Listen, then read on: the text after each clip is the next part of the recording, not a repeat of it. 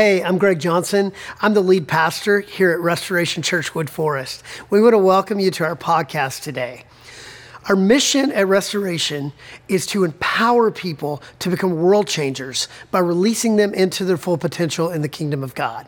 So that happens in a lot of ways, but on Sunday mornings, we gather together, we worship passionately, and then we open the Word of God and we explore the application and the truth of how God's Word can be applied to our lives. And so today, I hope that you enjoy this message from God's Word. Hey, we don't want this in any way to be a replacement for church. Let it be a supplement for you. But if you don't have a church home, we would love for you to join us any week at 8 o'clock, 9:45, and 11:30. We hope you enjoy the message. Welcome to Restoration. So for the next 6 weeks, we're going to be in the Psalms. So if you have your Bible, turn to Psalm chapter 37. We're going to be kind of on a journey through several of the Psalms over the next 6 weeks. True confession, pastoring is hard. Pastoring is hard. So when we started in June of 2014, I was coming out of a season of brokenness. I never wanted to be a pastor and felt like I was kind of called and kind of thrust into this position. And since we started, it's been like drinking from a fire hydrant, changing a tire while you're driving down the road, just whatever analogy you want to put in there. But it's been very difficult because we're a non-denominational church, which means that there's a clash of cultures. There are different streams of theology. Every person in this room, you bring your own spiritual theology / baggage into the room. And because of that, it's just, sometimes it's hard, right? It's hard because everybody's got an opinion. I love you. And you have an opinion.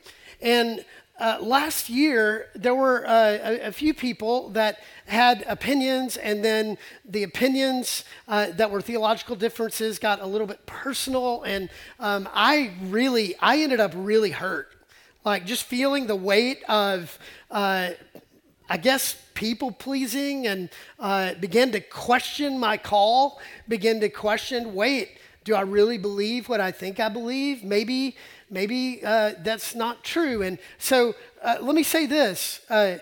These were people that are friends, and they weren't the enemy, but the enemy was using them to chip away at my resolve. I don't know if you've ever experienced that. People that you're close to, that they're not the enemy, and yet the enemy can use them to kind of chip away. And man, that's how it was impacting me. And so a few counseling sessions later, I began to kind of take a deep breath and recognize what was going on. But here's where the enemy tended to work on me. As people would say, that's wrong. Then the enemy's like, well, you're not really educated enough. Which is kind of true, actually. I've told you guys I left University of North Texas as a fifth-year sophomore, and so that tells its own story. But feeling theologically inadequate, and all this was doing was feeding that fire. And then I end up in this crisis of faith. Do I stand or do I fold? Anybody ever felt that way? Like you wake up one morning and you're like, I'm not sure I want to do this anymore.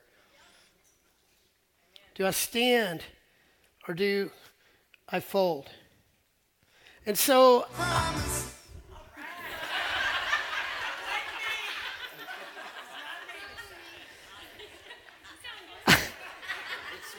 I seriously just peed one drop.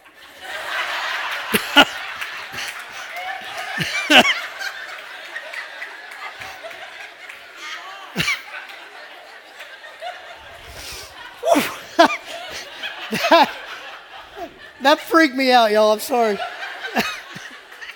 Am I allowed to say that? I don't know. Yvonne's usually my barometer, whether it's appropriate to say, and she was shaking her head. No. Sorry.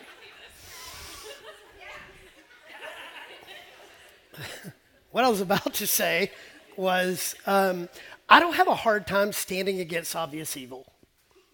And when we look at the culture today, it's very easy to see evil, right? To see evil people doing evil things, wrong things. We look at a culture gone amok, and it's not hard for me to stand in that gap. It is that subtlety where the enemy just kind of chips away at your resolve and takes you to a place where you begin to question the deeper things of life. So this is life in the kingdom of God. At the end of every service, we say this: wherever we go,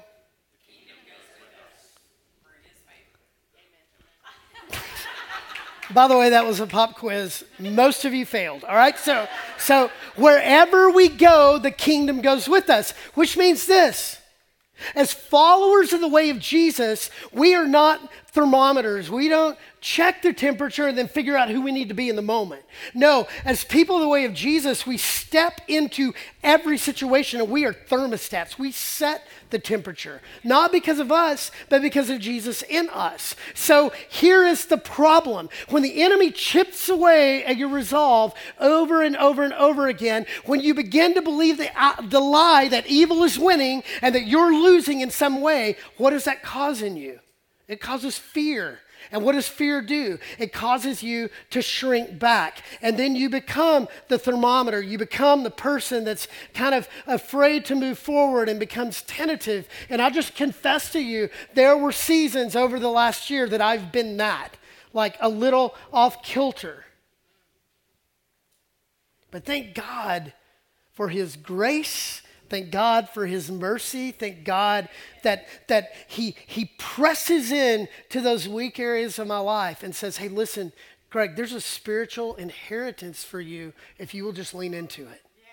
There's something that I'm going to do. There's something that I've already done that if you'll just lean into it, there is incredible power.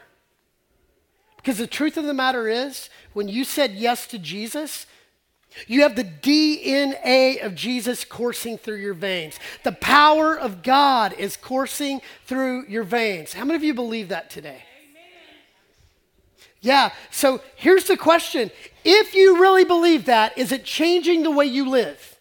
Is it changing the way you're engaging culture? Is it changing the way you're living into a world that is just full of evil intent?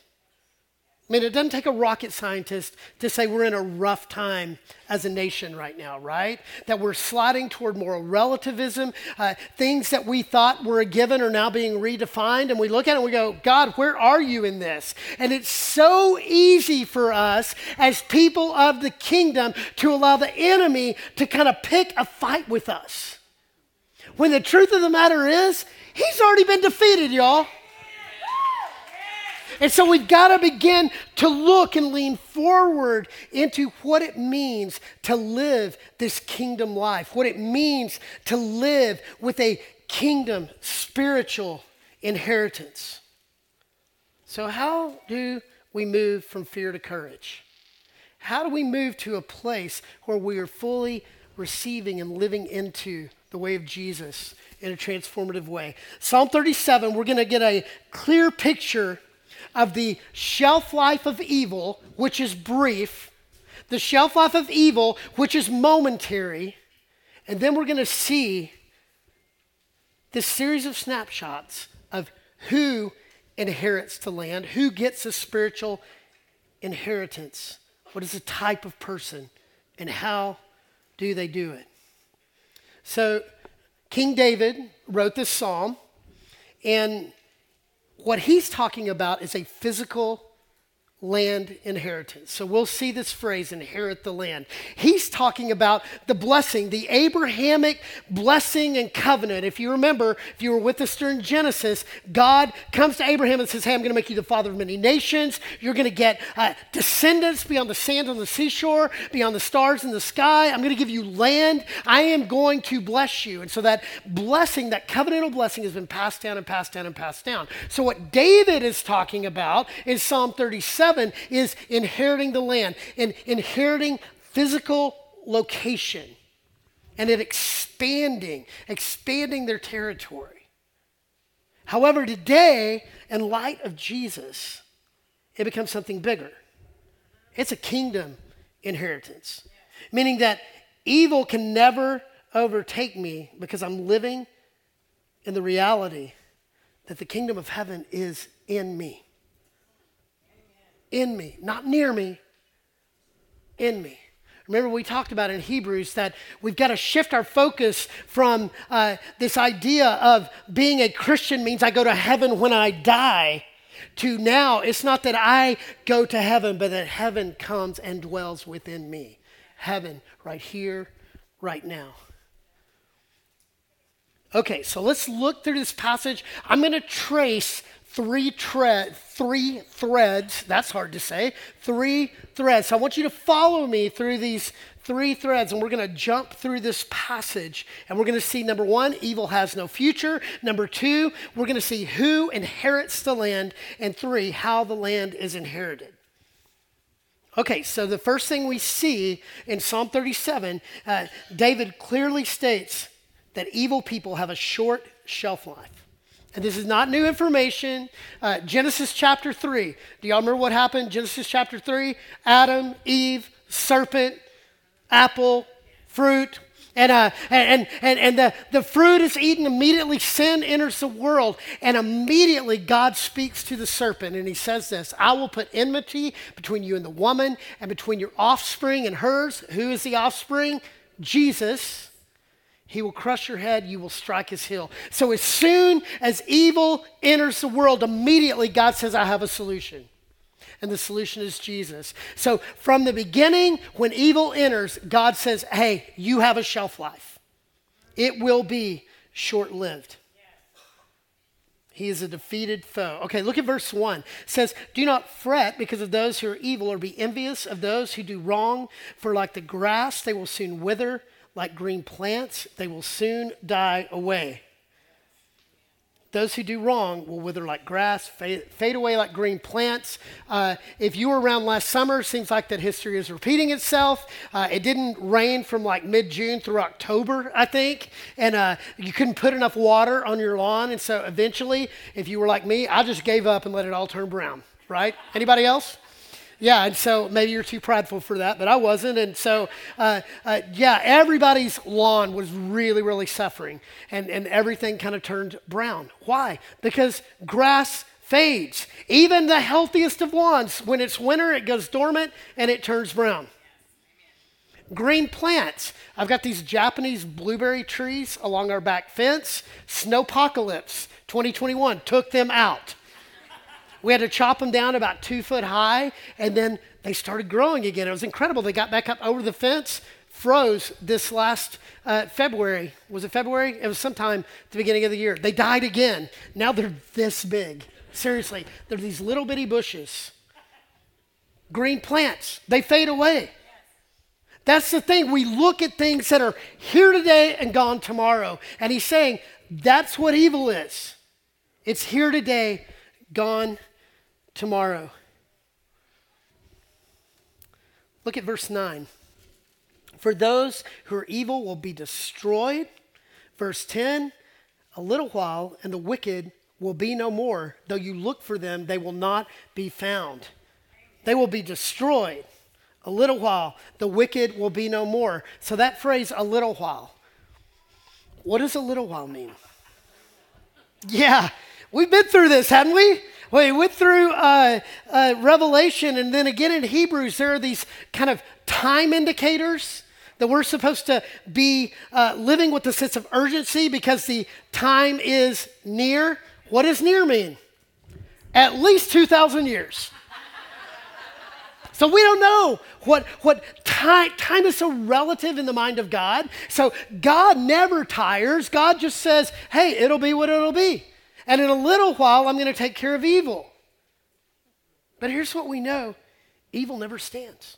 It never stands.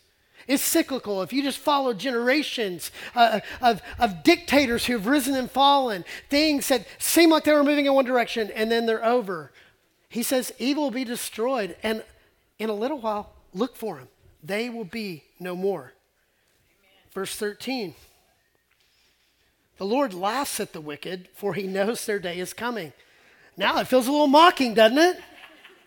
That evil seemed like it's gaining ground, and the Lord just goes, oh, you're so cute. Why does he laugh? Because he knows that their day of destruction is coming. Verse 14, the wicked draw the sword, bend the bow to bring down the poor and needy, to slay those whose ways are upright, but their swords will pierce their own hearts and their bows will be broken. So if you're following in the news, yesterday there was an insurrection in Russia. Just right in the middle of the war of Ukraine, there's this little faction that went rogue, and they were marching toward Moscow. Did anybody read about this? And they were angry, and they were going to go overthrow the government. And it says a lot of the Russian military was like backing off, just kind of letting them go. And they had to kind of negotiate a peace deal so that they would stand down. And all I could think about was this verse. It's like, what does it say? It says their swords will pierce their own hearts. So many times things fall from within, right? Even in the church. That we can be just the meanest people inside the church. Gossiping, backbiting, freezing each other out. Maybe there's a better way. Verse 20. But the wicked will perish. Though the Lord's enemies are like flowers of the field, they will be consumed. They will go up in smoke. That's very apocalyptic. If you read through the book of Revelation, the wicked, the evil, when the time comes, when it's time for them to be no more, they will be no more. They will be consumed. They will go up like smoke. Verse 22, those the Lord blesses will inherit the land, but those he curses will be destroyed. Verse 36. So over verse 35, I have seen a wicked and ruthless man flourishing like a luxuriant native tree, but he soon passed away and was no more. Though I looked for him, he could not be found. He's basically saying what he said earlier. I looked and they couldn't be found. It seemed like evil was winning. It seemed like they were doing really well and they were flourishing. Has anybody ever been frustrated because you see somebody that's flourishing and you're like, what the heck? That makes no sense to me. Like, why are they getting what they're getting? They don't deserve that. And you take that to the Lord, he goes, oh, I was kind of thinking the same thing about you.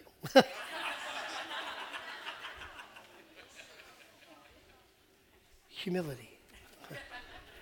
Seemingly flourishing, but soon passes away. So here's the clear picture that we trace through Psalm 37. Evil has a shelf life. It has a shelf life. In our culture today, evil seems to be gaining territory. And what does that elicit in us? Fear. We see evil in the world. We see wrong things. We see things moving in a direction that we're not particularly comfortable with, right? And we're like, oh my gosh, I'm afraid. I'm afraid of where things might be headed. And what happens is when fear takes hold, we begin to make irrational decisions. Any time that you're motivated by fear, you're never going to make the decision that God wants you to make. And we're invited to move from fear to courage. Because remember, the enemy's already been defeated. Remember that event called the cross? He is a defeated foe. Jesus conquered death, sin, and hell through the cross. The enemy's defeated. All he's got is propaganda. And so now what he's doing is he's taking as many people out with him because he knows he's on his way out. Amen. But here is the truth of the matter. We're more in tune with the voice of the enemy than we are the voice of God. Because we live in so much insecurity and so much fear that he speaks and like, oh, that kind of sounds right actually. And he coaxes us in subtle ways and pulls us away from the assignment that God has placed on our lives. And the truth of the matter is 1 John 4:4 says this, greater is the one that is in you than he that is in the world.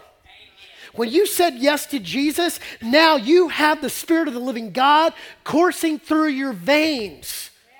You have authority over the enemy. Not because of you and your mad skills, but because of Jesus in you. You now have authority over the enemy. The kingdom's already advancing and the enemy knows it. So evil, it has a shelf life. I don't know what that shelf life is. Again, that's up to God. But I don't need to be focused on evil. Instead, I can be focused on the kingdom inheritance that he wants to give me. So I say this a lot, but let me just remind you, we're all either running towards something or away from something. So if you're running from something, it's gonna get you. That's just the truth of the matter. If you're always running from something out of fear, just know it will catch you.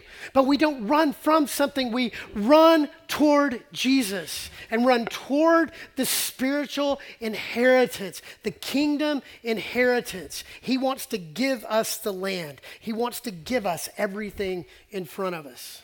And that is not the prosperity gospel, by the way. That is not, I'm not saying what's in front of you is a Mercedes.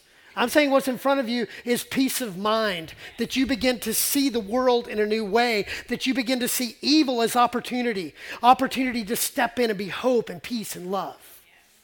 So this phrase, inherit the land, is mentioned 6 times in this passage, giving characteristics of the one who inherits the kingdom. The one who inherits the land, the one who inherits the kingdom. So here are pictures of the ones who inherit the kingdom. For those who are evil, verse 9, will be destroyed, but those who hope in the Lord will do what? Inherit the land. Those who hope in the Lord. So what is hope in the Lord? Well, it's not crossing your fingers and hoping everything works out. Hope is not a wish. Hope is a confidence. Hope is confidence that God is good no matter what. And I can hope in the Lord because for me, he has a track record of success, both in my lives and in the lives of people that I respect. He hadn't let me down yet, so I'm believing that he's not going to let me down now. And I can hope based on what he's already done. And it's a confidence that I'm going to be okay no matter what. But look at verse 11. He presses in a little more. The meek will inherit the land and enjoy peace and prosperity. The meek, what does that mean? What does that word meek mean? I think it's a misunderstood word because for a lot of us, meek, usually we equate it to being conflict averse. Like, something's going on in front of me and I don't want to deal with it, so I swerve, I just kind of stay out of the way of the conflict, or maybe it's kind of a little bit weak. Here's the truth of the matter. The word meek actually means strength under control. Yes. Woo! Yes. I want me some meekness, right?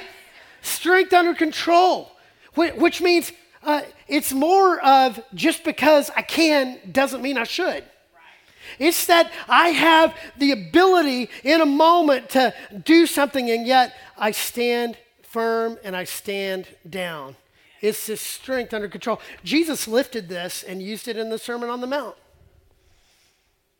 Remember Matthew 5:5. He says, blessed are the meek, for they will what? Inherit the earth. He's saying here, the meek inherit the land, the earth, it's the same thing. And what he's saying is, you win the world, you gain kingdom territory when you stand firm with a quiet strength and a quiet confidence. That's hard for me, y'all, because I am not naturally quiet. I am not light on opinions. I love the sound of my voice way too often. Some of you are like, we know it's 12:30, yo. But the truth of the matter is, meekness says I stand in quiet confidence because it's not about me. It's about him. Amen. Verse 18. The blameless spend their day under the Lord's care, and their inheritance will endure how long? Forever. The blameless. The blameless. What is that word? Blameless. I think sometimes when we think blameless, we think perfection, right? And that's what the church has taught us, by the way. Hey, once you say yes to Jesus, be perfect, but if you're not, hide your sin, right? Hide that you're not perfect. And what does hiding that you're not perfect do? It leads to shame and more hiding. It leads to a lie that doesn't actually exist, a life that doesn't actually exist. And so blameless, living a blameless life is not about perfection, it's about pursuit. It's about pursuing Jesus with the whole heart. And when I fail, I raise my hand and I own it. So I would say that transparency is probably our number one value as a church. I hope that you feel it from the stage on Sundays, but through Regen on Monday nights and through Reengage on Tuesday nights, and hopefully through our life group system, we are trying to promote a tell culture. Meaning this, listen, I'm going to tell on myself. Let's tell on ourselves, I'll go first. And so every week, I want you to know I'm a little bit of a mess, but I'm not celebrating my brokenness. I don't stand up here and celebrate my brokenness. I just want to acknowledge that I'm broken and that I'm on a journey to healing and wholeness. And that is what God wants for you. He wants you to live a blameless life. So I said last week, man, if you follow me around for a day, you will be disappointed. I'm sorry, but I'm going to say something or do something that's just kind of dumb, and you're going to be like, oh, yeah, well, we saw that coming. And here's what I'll say. I will raise my hand and say, my bad. That's not who I am. It's not who I want to be. I'm not going to be defined by a mistake that I've made. I'm on a journey. That's blameless. That I can lay my head on my pillow at night and say, the enemy doesn't own me. I'm not living in secret. I'm living out in the open. That is a blameless life. Verse 21, the kingdom inheritance comes, the wicked borrow and do not repay, but the righteous give generously. Those the Lord blesses will inherit the land. So generosity. Generosity. Fear causes you to hold on tight. But those with a kingdom inheritance live open-handed. You realize that your time is not yours, but the Lord's. Your talents are not yours, but the Lord. Your treasures are not yours, but the Lord's. And you're living life in an open-handed way, being generous in every way. That is part of a kingdom inheritance, living with a heart of generosity. Verse 29, the righteous will inherit the land and dwell in it forever. The righteous inherit the land. What does righteous mean? What does it mean to be righteous? It's right standing with God. And Paul speaks to that in 2 Corinthians 5:21 when he says, God made him who knew no sin to be sin on our behalf that we might be called the righteousness of God. So Jesus, who knew no sin, became sin on your behalf so that you could be called righteous. That in Jesus, when he looks at you, he doesn't look at you and go, wow.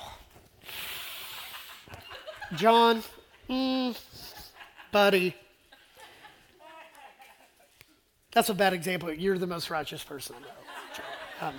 But I look at it. John is not righteous because of himself. He's righteous because of the Jesus in him. Jesus makes him the righteousness of God. And he says that those who are righteous dwell in the land how long? Forever. So while evil has a shelf life, man, righteousness is eternal. It goes beyond whether I'm good or whether I'm bad. The righteousness of God is found in Jesus and Jesus alone, and it has eternal value. Okay, finally, verse 34. It's the last time he mentions it. Hope in the Lord and keep his way. He will exalt you to inherit the land. Keep his way. Keep his way. What does it mean to keep his way? It's living according to the pages of this book. It's living the way of Jesus. It's like, hey, listen, my way leads to death. His way leads to life. I get to choose. My way will ultimately lead me into an evil place, a dark place. His way always leads me into light. Amen. Keeping his way, putting into practice the way of Jesus. And through that, I inherit the land. There's a spiritual inheritance right there for the taking. This is simply living like Jesus did. So how would we know how Jesus lived? It's right here. It's literally right here. Remember those bracelets in the 90s? WWJD? Yeah, it was kind of cheesy and a marketing ploy, but at the end of the day, we could all use that, right? That in every situation, we're like, hey, I wonder what Jesus would have done in this situation. And then we open up Matthew, Mark, Luke, and John, and we discover what he actually did. And then we live out of the pages of this book. We live the way of Jesus, and we keep his way. And so, who inherits the land? Well, those who hope, the meek, the blameless, the generous, the righteous, those that keep his way. But now he's going to get real practical. How do I live into this kingdom inheritance? How do I live in such a way that I inherit the land? So here are just some practical things that, know this, you don't do these things in order to get the kingdom inheritance. Because you are living from Jesus, these are natural byproducts. So you can check yourself on how you're doing. I failed in several of these. Okay, so number one, verse 1, do not fret because of those who are evil, or be envious of those who do wrong. So right off the bat, he says, don't fret. Don't envy. What is fret? Don't fret. Nobody says that anymore. Don't freak out. Yeah. Don't worry. Don't worry. Don't be filled with anxiety. We're the most anxious nation on the planet, right? We're scared about everything. And he says, don't fret when you see evil people doing evil things. That almost feels like that we're supposed to expect that evil people will do evil things. And he said, I'm not inviting you to worry about it. No, you're living in a transcendent way. If you don't see the world through the lens of Jesus, you're always going to give way to fear. And he says, don't envy. Does everybody know what envy is? It's being jealous and wanting what somebody else has. And let's be honest. Sometimes we look at evil people and we kind of want what they have. We want their status. We want their power. We want their money. We don't like how they got there, but we're like, if I could kind of overlook that. This says, don't fret and don't envy. If you envy the status of those who are living contrary to the way of Jesus, it will drive your decision making toward building your own kingdom. Verse 3, trust in the Lord and do good, dwell in the land and enjoy safe pasture. So now he's getting into sheep and shepherd speak, right? Trust in the Lord and do good. What is trust? Man, I'm trusting that God is good no matter what. No matter what. Even when I don't get my way, God's still good.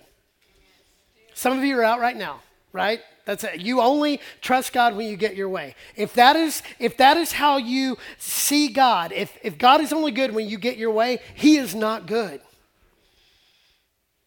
Because God lives outside of our time and lives outside of our purposes for his own glory and for his own purposes in his own time. And so we have to trust, if things aren't going my way, God must be up to something.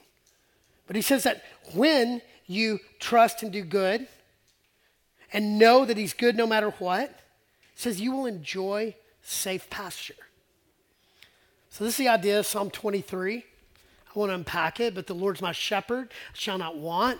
He makes me lie down in green pastures. He leads me beside quiet waters. He restores my soul. The good shepherd leads his sheep into safe pasture. That's what he does. And you know what sheep are? Dumb. We need a good shepherd. We need to trust that he's got our best interest at heart. And so if you're the most intellectual person in the room, at the end of the day, you're a sheep.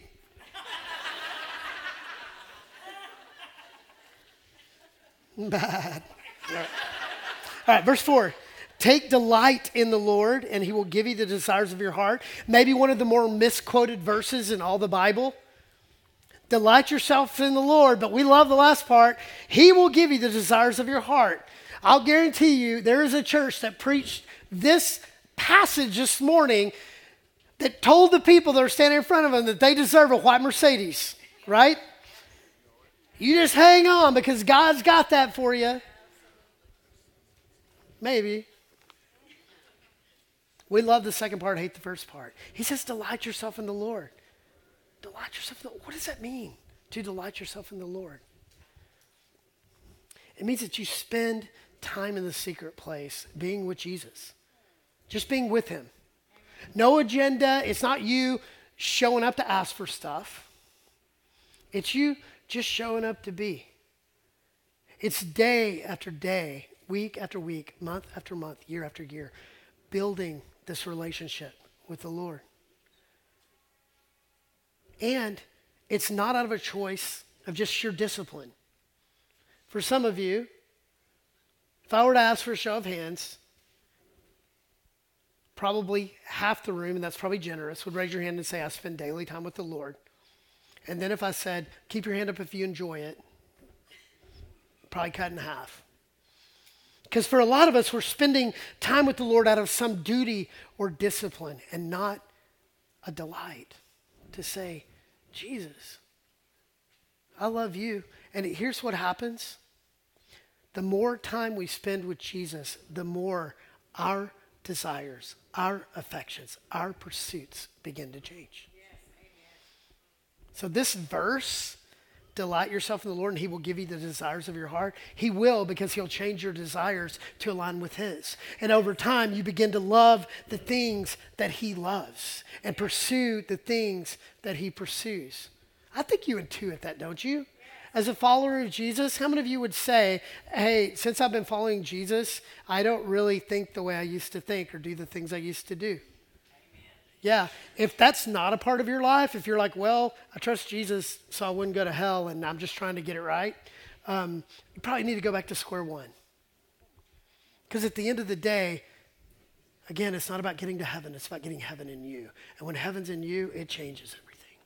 Delight yourself in the Lord.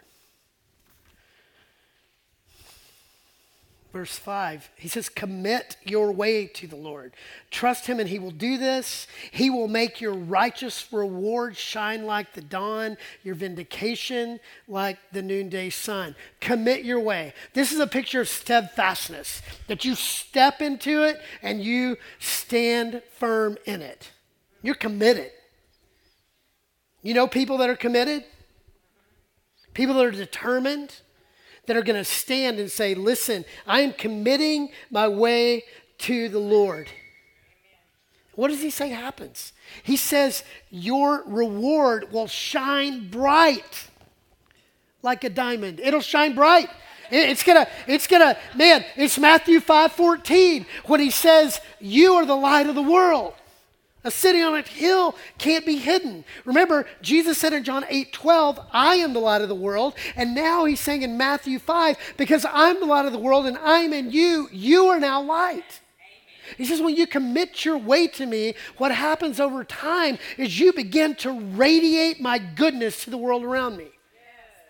How much of that is about you? Yes. No, you're light because he's light. Your light never shines brighter than when you're delighting yourself in him, when you're committing your way to him. And then he says, hey, I'll also vindicate you. And when my life fell apart in 2010, that was a very tough season in my life, and there's a lot of misinformation out there. I was owning my stuff, but there were things that were being said that just weren't true. And you all know that in the absence of the full story, you just kind of fill in the blanks and usually go to the worst possible place. And so there was this season when I would hear this misinformation. People would call me and say, hey, did this happen? And I'm like, well, why do you need to know, first of all? And second of all, I felt this need to vindicate myself. And every day, as I was in the secret place with Jesus, he would say, Greg, vindication's mine, not yours. Amen. If you seek reputation, you're going to lose it. Amen. It's not your battle to fight. Vindication's mine. So he says, commit your way to the Lord and you will shine. Your righteous reward. You will be a trophy of God's grace that will shine in the culture. And I will be your vindicator, like the noonday sun. Okay, verse 7. I got to hurry. Be still before the Lord. Wait patiently for him. Be still before the Lord. Wait patiently for him. Now, here's where we're getting into the meat. Be still before the Lord and wait patiently for him. So, I'm not patient by nature. I want to get after it, right? And so when we see evil in the world, what is our inclination? To attack. We got to eradicate evil. And he's been talking all through this about evil people doing evil things and that evil has a shelf life. And then he says, it's such a strange thing. Be still. Wait patiently for him. That's hard.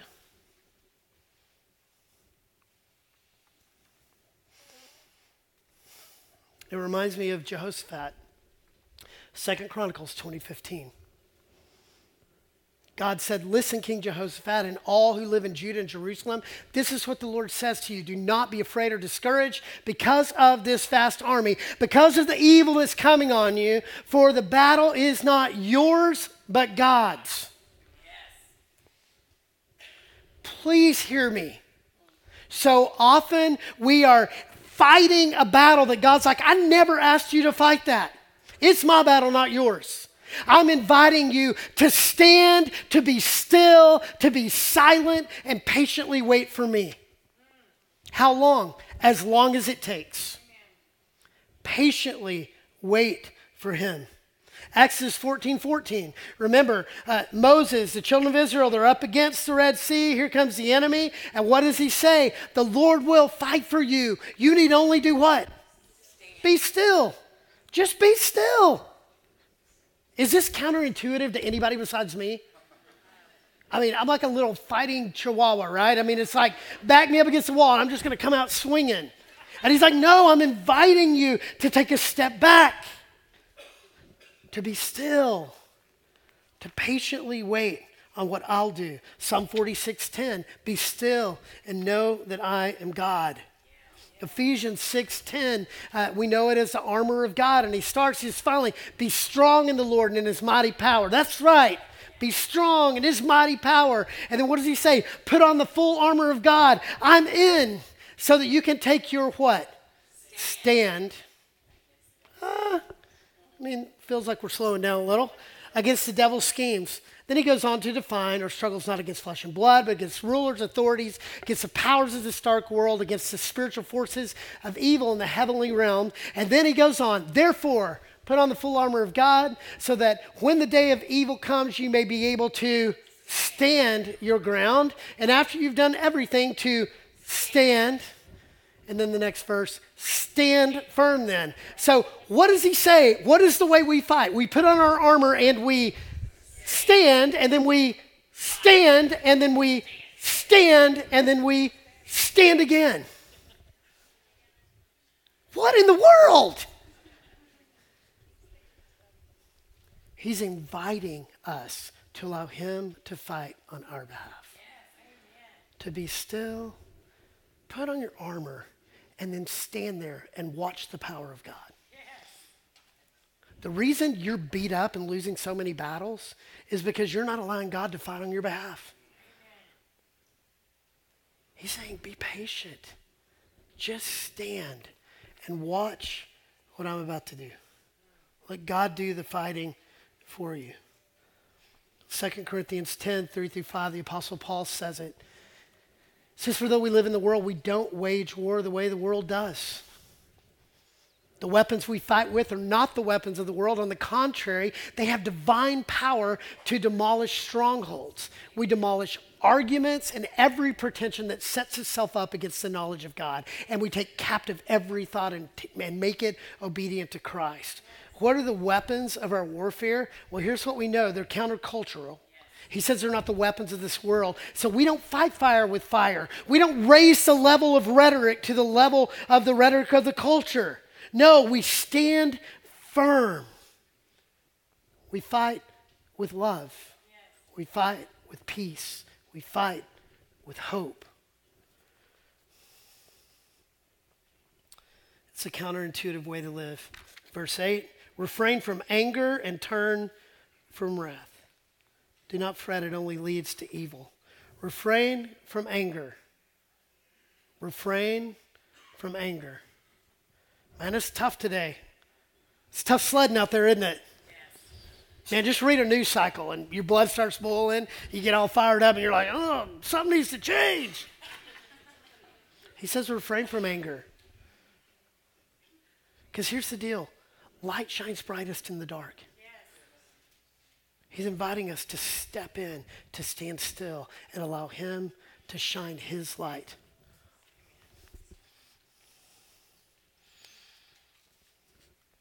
Verse 27, we're almost done. Turn from evil and do good, then you will dwell in the land forever. Turn from evil.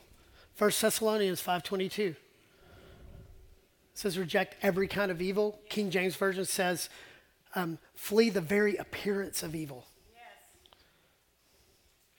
So too many of us use this book as a how close can I get to the line without going over? What if that's not the point? Maybe it should be more like how close to Jesus can I get? Yes. Amen. And I flee the very appearance of evil. I'm not even asking the question, how far is too far? It's not even a question. It's not even a question is, well, you know, Jesus drank wine. So dumb. All right, so we flee the very appearance of evil. And hear this, I'm not saying drinking is wrong. I just think sometimes we just reveal our gods by how hard we defend things. It's like, why are you so defensive about that? In a lot of areas. Okay, verse 37.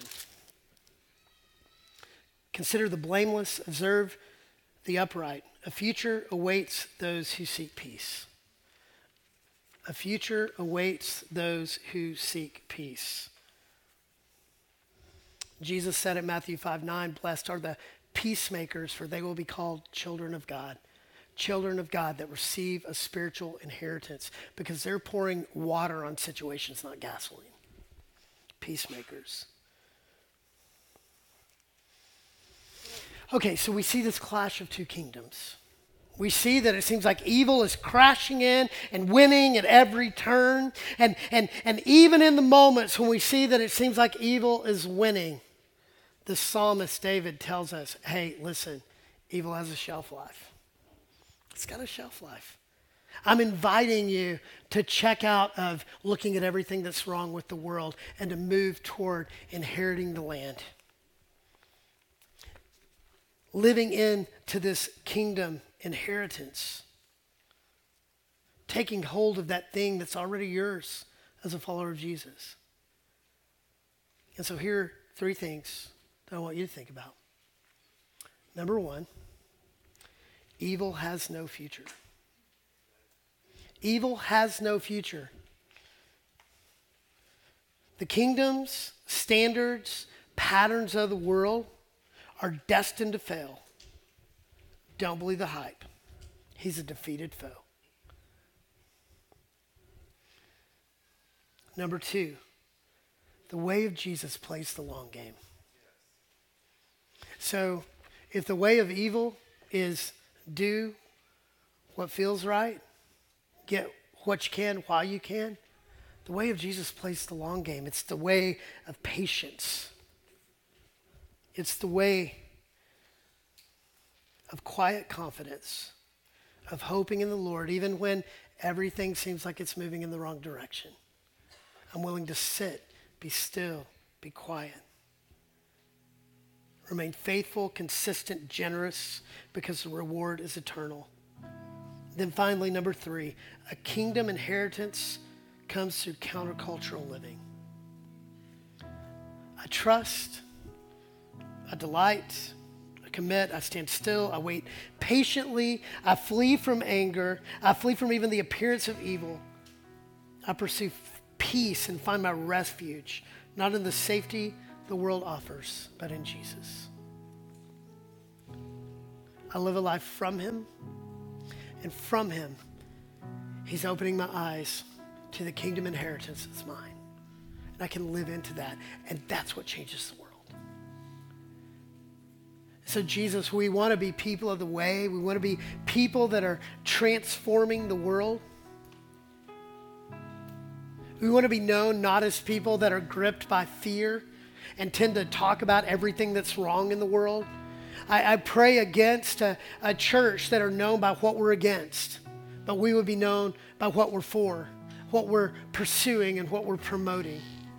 That we would be looking toward living this spiritual inheritance, a kingdom inheritance, where we own the land and we're taking the territory that the enemy has tried to steal.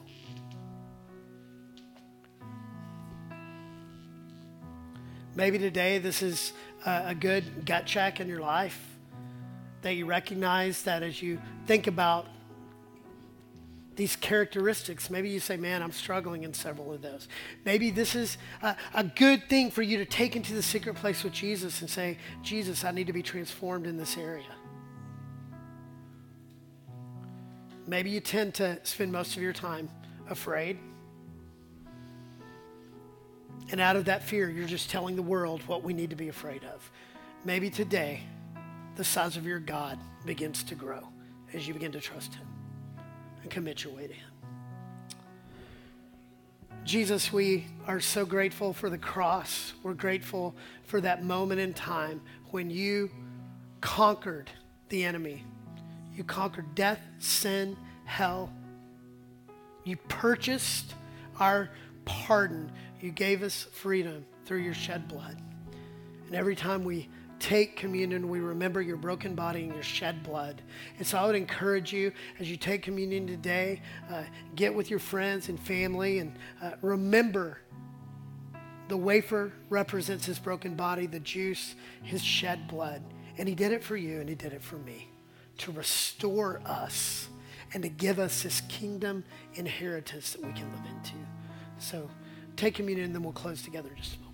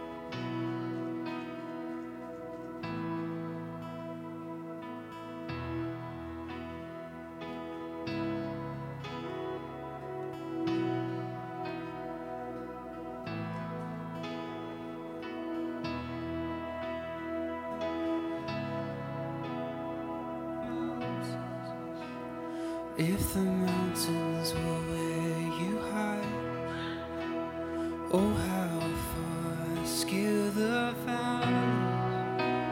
If you grace the other side, and oh how long have I chased rivers from lowly seas to where they rise, against the rush of grace descend from the source of His supply. 'Cause in the highlands and the heart